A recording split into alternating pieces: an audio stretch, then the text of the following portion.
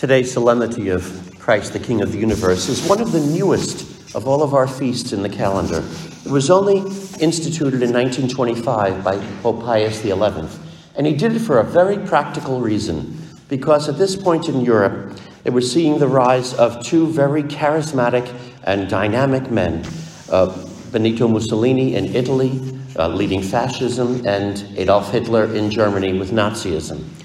And because they were such powerful speakers, they knew exactly how to rally people behind them. If you've seen any videos of their speeches, you know how vibrant they were. And people were flocking to them by the thousands and almost claiming them to be the new saviors of the world. And in the beginning, both of them did some good things. Mussolini in Italy settled what was known as the Roman question after the unification of Italy in the 1870s. When the papal states were taken away from the Pope would now have been subject to the new King of Italy, and the Pope had complained, saying he could not be the subject of another power. He needed to be independent and free from them. And so Mussolini with Pius XI sat down and created Vatican City as an independent nation, whereby the Pope would still have his territory, the Vatican, and he would be an independent sovereign, not under the power of the King of Italy or the Prime Minister, as later it would be.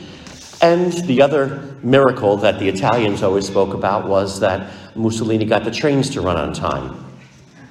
And in Germany, Hitler was able to bring the economy around again. Germany had suffered terribly after World War I and the Treaty of Versailles, which pretty much put the blame or the financial burden of the entire war on the shoulders of Germany. And it was something tremendous, and they were struggling greatly. And Hitler was able to bring the economy around again. And so people in both of these countries were very excited about these new leaders, and they were following them and hailing them wonderfully. But the Pope saw the danger. He saw what was behind fascism and Nazism and realized that at their heart, they were completely contradictory to the gospel of Christ. And to follow them and give our allegiance to fascism and Nazism would be to deny the gospel of Jesus. And so, in many ways, trying to call people away from that, one of the things he did was initiate this feast of Christ, the King of the Universe, reminding people, don't give your allegiance to Mussolini or to Hitler or anybody else, because they are but human beings, and their teachings are not the way to truth. Christ is the King. He has won the salvation. Give your allegiance to him and him alone, and to no one else. And of course, at the time, the people largely just poo-pooed the Pope as, once again, here's the church standing in the way of progress and not understanding the needs of people, as we've heard so often in history. And so they largely just ignored what the Pope said. And yet, history proved eventually that the Pope was absolutely right. Nazism and fascism were, of course, a danger, and we see that now. Thankfully, the Italians, halfway through the war, started to realize what happened, and they turned on Mussolini, they executed him, and then switched sides and joined with the Allies. And then the Germans, afterwards, once Hitler was defeated, you can see how Hitler and Nazism almost became that topic we just don't want to talk about. Well, let's just not mention that name and that man. Almost embarrassed by how they could have given in and listened to that man. And probably later looking and saying, what were we thinking? Why did we not see through his lies and his errors? Well, Mussolini and Hitler, fascism and Nazism are now just pages in a history book. They had their time and they went away. And Christ the King is still there. He is still the King of the universe. And that has been the case throughout 2,000 years of history, when people have supported empires and kingdoms and so many other powers. They have come and gone, and Christ still remains. In fact, I remember specifically when Pope Benedict was elected Pope after the death of St. John Paul II, the cameras caught on the balcony of St. Peter's Basilica when the Camerlengo comes out and announces that great news, Habemus Papam, we have a Pope.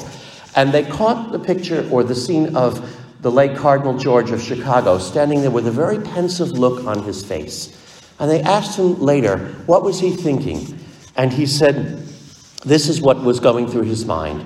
He said, 2,000 years ago, on the very spot where they were standing, the Emperor Nero put St. Peter to death as an enemy of the state. He says, and now the successor of St. Peter is standing right next to him in this beautiful basilica with all of the glory and all of these people around him. And where is the successor of Nero today? And of course, the Roman Empire, which used all of its power to try to wipe out this newborn church, eventually embraced it as its official religion. And the Roman Empire came to an end, and the faith is still there. And how many other kingdoms and empires have come and gone in the 2,000 years since that time, and they have passed into the history books, and Christ is still the King of the universe. He will reign forever. He will always be there. He has won the victory by his death and resurrection. It's a guarantee. And we know that he will return in glory on the last day as judge of the living and the dead. And every human being who has ever existed, whether they believed in him or not, will stand in judgment before him, the true King, who is the way, the truth, and the life. And all of us are in that same boat. We will all stand before him on the last day in judgment. And we long for that day, because it is the day where evil will be destroyed and punished, and goodness will be rewarded. And all the good that we've done will be rewarded us. And if we have confessed our sins before that time and received the Lord's merciful forgiveness, then you and I will be with him in glory for all of eternity. It's a guarantee. We know the solution. We know the answer even beforehand. Christ is the ultimate victor over all the powers of the world. And so, on this last Sunday of Ordinary Time, and in our last week, as we look forward to that coming of Jesus at the end of time, our calling is to remind ourselves to remain faithful to Christ and him alone, and not listen to any voice that would distract us from him, that would pull us away from the glory of that salvation which he has guaranteed us and he has promised us. Unfortunately, so often in the world we end up doing that. So many good people, even faithful church-going Catholics, end up turning away from Christ and following popular opinions of the world. And we might wonder, why do we do that? And the answer is very simple. It's because although Christ has the truth that teaches us the way to salvation and the guarantee of eternal life, his way is not always easy. It's a struggle. It's a challenge. And sometimes it means to suffer for Christ, just as he suffered on the cross, remembering that Christ won the victory for us, not by bringing an army and defeating the Romans or anyone else or even the devil, but by dying on the cross and rising from the dead. And that was his ultimate way of destroying death by its own power, letting death be its own destruction and leading us to salvation. And just as people mock Jesus on the cross, as we hear in the gospel today, they mock us today. Our message is not popular, and it's difficult for us sometimes to follow. And sometimes people look for the easy out. They don't want the truth, they want the easy way. They want to be popular, they want to fit in. And they look to leaders who will tell them things that they want to hear. Maybe the desires in their heart or the things they believe that they really think are the truth, but in fact are not, because they contradict Christ. And so they look for leaders of all sorts of different backgrounds, politicians, actors and actresses in Hollywood, and so many other people who say things that contradict Jesus, but they will espouse them and use their authority simply because they are a popular person. They are a name that they can say, well, this person has said so, so therefore, I can quote their authority and follow them and believe what they teach me is in fact the truth. But we know it's a lie, because they are not the way, the truth, and the life. Only Christ is. And Christ, who has shown us the truth, is the only way to salvation. And they can be like Hitler and Mussolini. Sometimes different leaders can be very clever. They can say things that we want to hear. They can tell us the things that make our lives easier, that help us fit in here and now, that give us what we want to believe so that we can fit in the world. But if it's not Christ, it's not the truth. And anyone who is teaching us anything contrary to Christ is not teaching us what leads to eternal life. And all the politicians and the actors and the actresses and the sports figures and anybody else who says anything that contradicts Christ, we will not stand in judgment when we die before them. We will stand in judgment before Christ with each and every one of them. And Christ will ask us, why did you deny me and listen to these other people who had no credentials whatsoever? You allowed their fame to lead you into following them simply because they said what you wanted to believe, what you in your heart thought was the truth. And yet when we do that, don't we commit original sin all over again?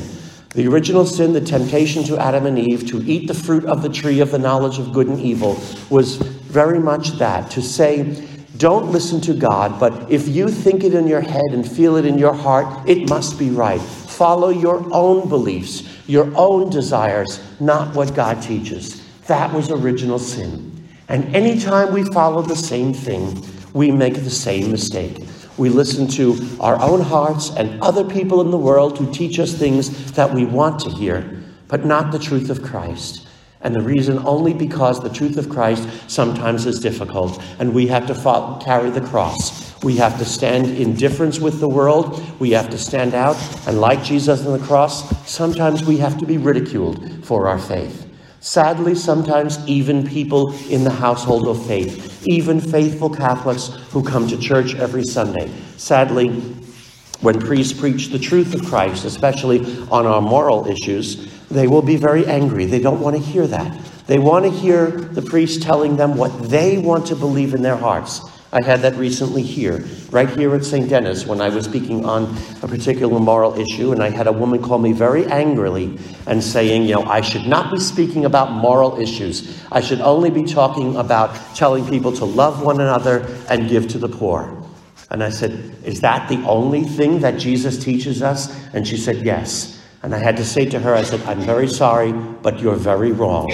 Pick up your Bible and read Jesus again, because Jesus is very challenging, and he taught us a lot more than just love one another and give to the poor. In fact, he tells us, if anyone wishes to be my disciple, he must deny himself, take up his cross, and follow me every day. For whoever would save his life in this world will lose it, but whoever loses his life for my sake in the gospel will retain it for eternal life. And Christ is challenging. And if we're looking for an easy Jesus who's just going to tell us, believe whatever you want and just say you love me, and that's okay, that's not the Christ of the Scriptures. That's not the Jesus before whom we will stand in judgment when we die and on the last day. Christ calls us to be radical changes in the world. His gospel was a call to complete radical change of thought, mind, and action. And that's why he was rejected by many people in his day, because his message was not popular. And you and I, if we preach the same message, we will not be popular with many people. We will find people angry with us, and we will find people not wanting to hear what we have to say. But nevertheless, Christ is the way, the truth, and the life. And if we remain faithful to him, we will be rewarded by him with entrance into eternal life. In our final week of ordinary time, next Sunday we begin our new year of grace, the year of 2023. Let us ask the Lord to help us to remain faithful to him, to not listen to the voices around us that are easy, not the things telling us what we want to hear, but only the voices teaching us the truth. And only those people who speak to us of things that are consistent with the truth of Christ. Let those be the only voices we listen to, and may we reject any voice in politics, in Hollywood, in sports, wherever it may be, that teaches us to follow anything contrary to the truth of Christ, because they are lying to us. They are not giving us the truth that will set us free. And may we realize and desire to follow only Christ, for he is the way, the truth, and the life. And there is no name given to us under heaven or on earth by which will we be saved than the name of Christ, the King of the universe. May Jesus Christ be praised, now and forever.